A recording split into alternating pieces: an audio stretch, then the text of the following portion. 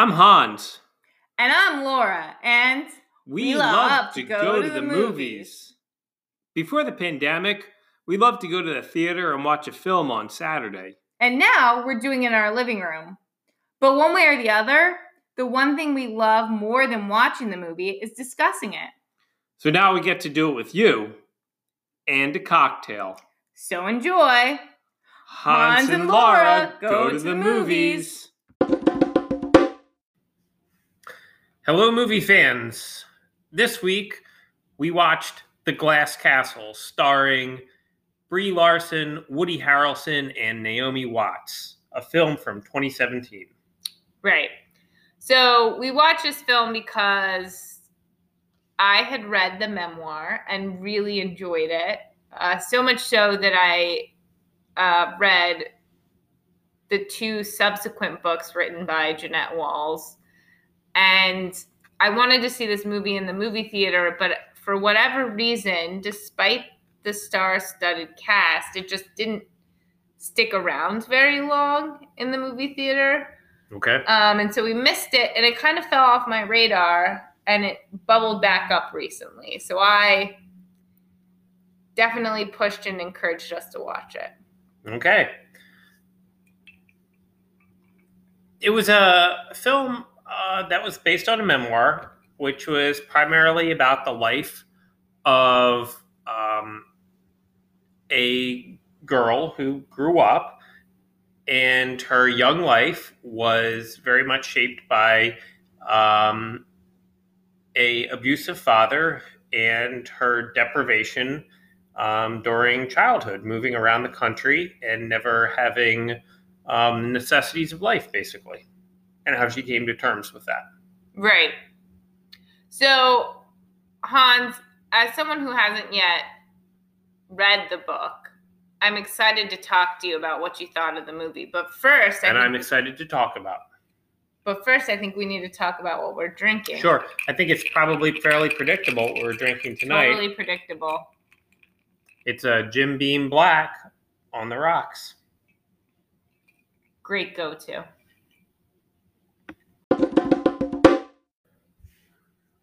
So, Hans, what did you think of The Glass Castle? Okay, we'll start off with the positive. Mm-hmm. I thought that Woody Harrelson was really good in the film. Mm-hmm. Then we're going to move on to the problems that I saw with the film, mm-hmm. which was most things about the film. It was not so much that the film struck me as being poorly made per se, but one thing off the bat, it was too long. It was too long. It was too long. Secondly, there was some. I found the plot / theme of this movie to be honestly rather unsettling, because it seemed to make sweeping apologies for the atrocious behavior of the father. I thought that Woody Harrelson did a very good job of showing a abusive father who is both abusive physically, very abusive emotionally, and yet at the same time, as abusive figures often are, charismatic and endearing to the people who they both perhaps abuse and love simultaneously. A sick relationship, and I thought that he did a good job bringing that to the character. However, the arch of the movie seemed to continue insisting that somehow this man was worthy of redemption. And I found this to be an utterly problematic thing. And I found the most problematic of the movie to be the last 5 to 10 minutes, especially the last 5 minutes. The fact that somehow this movie decided to wrap it all up in this bow.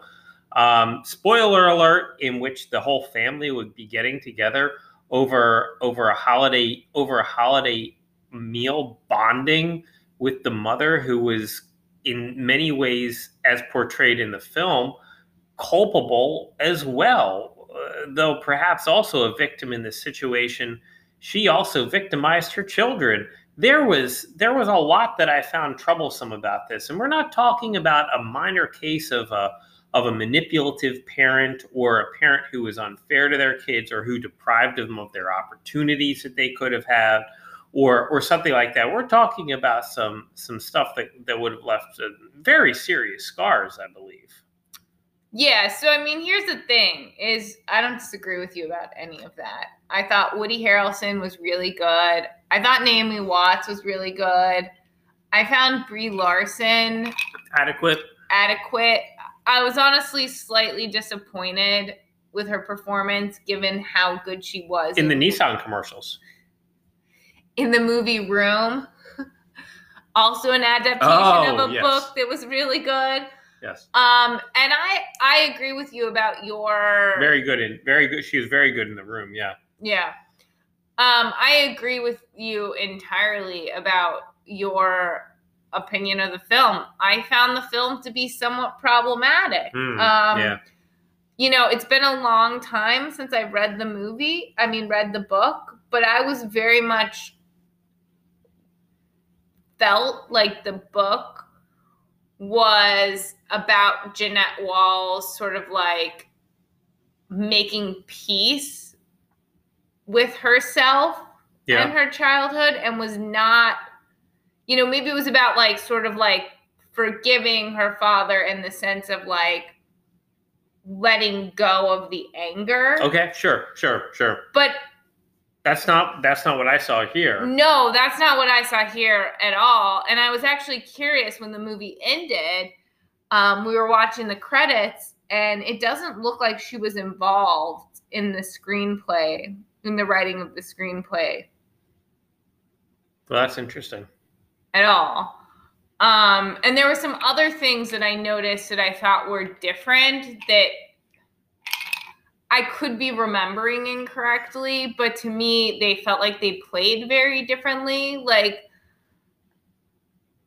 I don't really remember there being an insinuation of sexual abuse against the father, but I do seem to remember that the uncle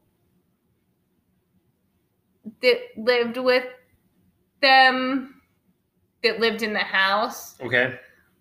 There seemed to be some insinuation, or maybe, you know, maybe more than insinuation about sexual abuse there. And also, I believe that in the memoir, they lived with the grandparents for like a long or a longer period of time, or at least it seemed like it didn't really explain how long they were with the grandparents in the movie, but I sort of felt like it was maybe only a day or two. Yeah, that's how it seemed in the movie, right? Mm-hmm. But I seem to feel like in actuality it was longer in the memoir, and that the parent just sort of like disappeared for a while. I could be remembering this wrong, but I really... Yeah, that makes sense. I really think that in the book, in fact... How they would have found a house to rent within the matter of a day or two, as the movie seemed to sort of insinuate, doesn't exactly make sense. Like, I feel like in the book, too, the parents were even more abusive and negligent than they were in the movie. Probably.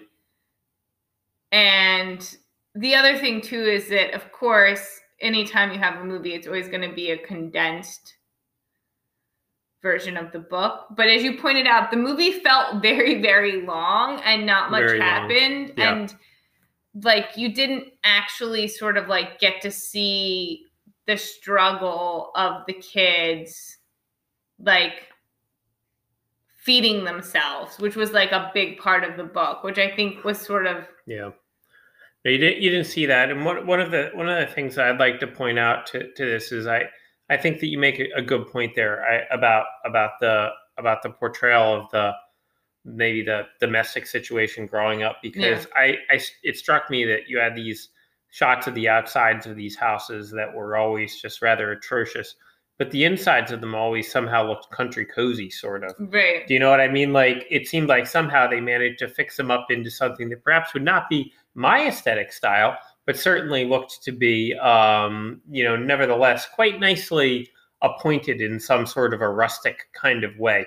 I don't know that rings true. I've been in plenty of houses in the past where, you know, people lived in conditions of filth, you know, Yeah. and they were not living in a condition of filth, but I think that they probably were. Yeah, no, hands down, hands down. And even because I think the thing is the movie sort of, again, portrayed like them fixing up the house because it did it as like this musical montage. It sort of like was like, oh, and look it, now we're making a table and like them making the bunk beds. Like, I think it was like, I mean, the impression I got from the memoir was that the dad he was actually sort of like an engineer and a little bit of an intelligent guy and a guy that had like functional skills. He just let his alcoholism and I believe what was hinted at as possible bipolarism in the memoir get in the way of him accomplishing things. But I mean, like in the movie, like watching him make those bunk beds sort of, the movie, to me, it felt like it was portraying it as like, look at us, we're the Swiss Family Robinson in our treehouse. Right. But in reality, it was like, no, you're sleeping on rope and cardboard. Yeah. Yep. Yeah. It's a good point that you're bringing out there, Laura. The movie certainly did not suggest to me anything about there being a bipolar disorder also. I mean, this certainly could be. I mean, oftentimes there's one mental, you know, a mental or physical issue that's associated with substance abuse and you know, self-medication. And I think that there's, you know, legitimate, you know, there's a tragic element to that, but this movie makes wild apologies and yeah. Right. And the thing is that maybe the problem isn't that so much. I mean, I think maybe the problem is with the movie, right? Is that it really just, the movie portrayed this character as an alcoholic. So whether or not the reality of the situation was this person in real life dealing with mental illness, in the context of the movie, we really only saw the alcoholism. And it was like there was all sorts of apologies at the end. One way or the other, there were a lot of problems with that. I want to mention something else before I forget about it, if you don't mind, which is fast forwarding to the more present day. Though it wasn't modern present day, but it was present day to the movie, which appeared to me maybe the late 80s, I suppose. I think the beginning of the present day started in 89. Okay, so there you have that. You know, I found it to be one of those situations where I just once again did not understand. I didn't understand that the whole issues that were going on or supposedly going on there. How was it she felt so disingenuous about her life? And suddenly to the point that she needed to like implode her life. It seemed to me like she was almost doing what her father did. I felt to me like she had a nice life that she based with her fiance. From the way it was presented in the movie, her relationship with her fiance, the fiance had done nothing wrong in the movie. If anything, she had presented herself inaccurately to him. And created this life that was unfair, but she created that. It didn't seem like that was imposed upon her or anything like that. So the fact that she would need to sort of implode it on everybody so that she could feel good about her being true to herself, I felt struck me as being selfish in much the same way that the father was selfish. Like, I don't believe in that, so I'm gonna do what I want to do, you know. Too bad for you, and too bad for the implications on this, and too bad for the fact that I created this situation in the first place. Now I decide I don't like it anymore, so we're moving on. And I felt like that was a little bit of what was happening there too. Well, she imploded her world on herself for no reason. Nobody was hurting her. She was at dinner with nice people who were treating her nicely. Yeah, well, I mean, so that's fair. And I mean, I think the movie tried to explain that away when she was like in with with the dad, and she was like, no, I'm just like you. Yeah, that was weird. But again, in the context of the actual memoir, right? Like this wasn't. I don't remember the exact timing of it, but again, you know, the memoir in my mind or my interpretation of it was much more that she was making peace with herself. So like she was still dealing, even though she'd kind of like reached her goals, she was, or not reached her goals, but like she had sort of like escaped. She was really just still dealing with the trauma. And one of the ways in which I think the movie tried to portray it, but didn't do a very good job with it, was that like she never like unpacked from her suitcases. Like she always had her suitcases there. I got a hint of that, yeah. And like in the memoir, it sort of like goes into like the fact that like they constantly moved around and everything was temporary. And so like she was sort of like maybe like superstitious about unpacking and like, but just like, or had a mental block, but just like couldn't do it. And that like a lot of her decisions were like not decisions.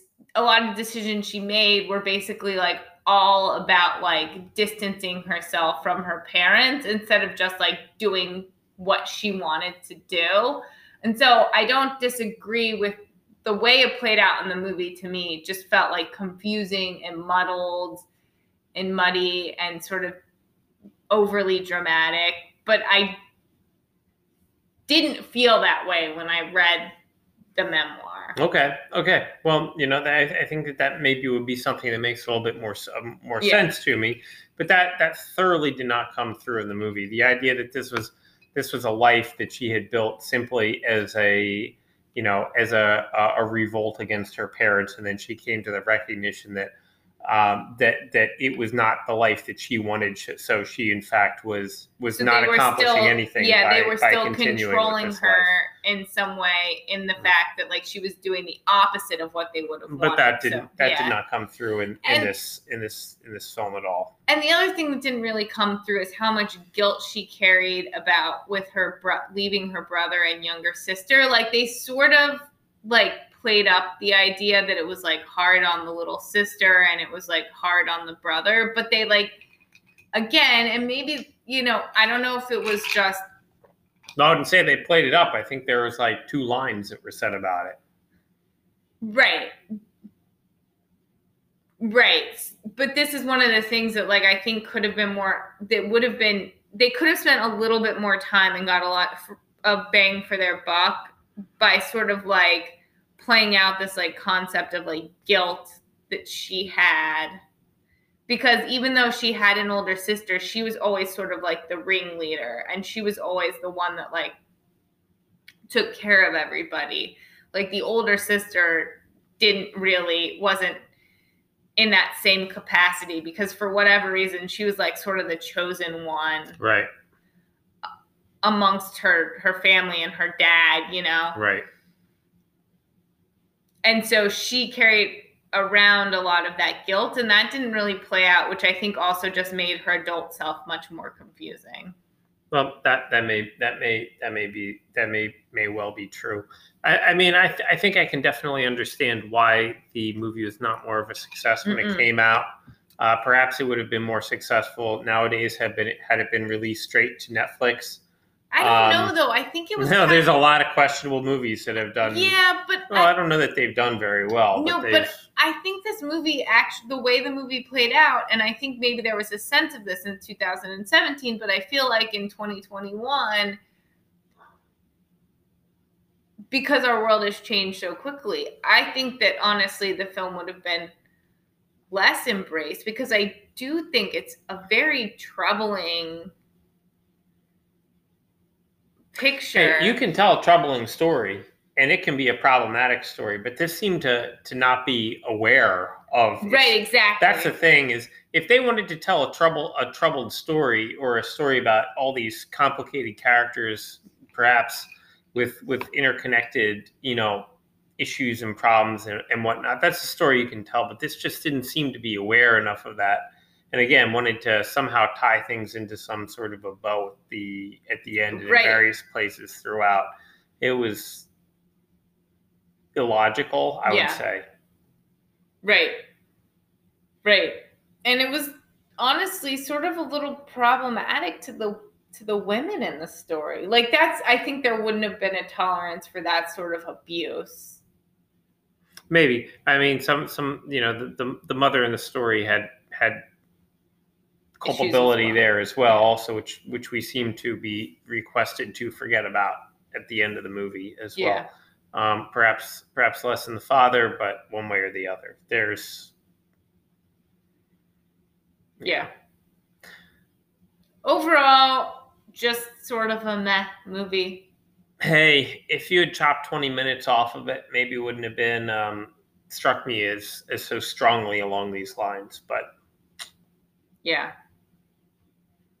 You say a meh movie, I give it a meh minus. A meh minus. Yeah, that's where I'd go. Well, until next time, movie fans. See you at the movies.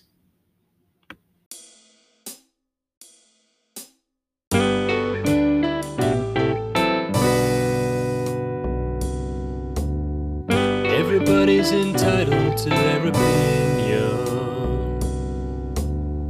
Everybody's entitled to their thoughts. Everybody's entitled to their opinion. But hearts and laws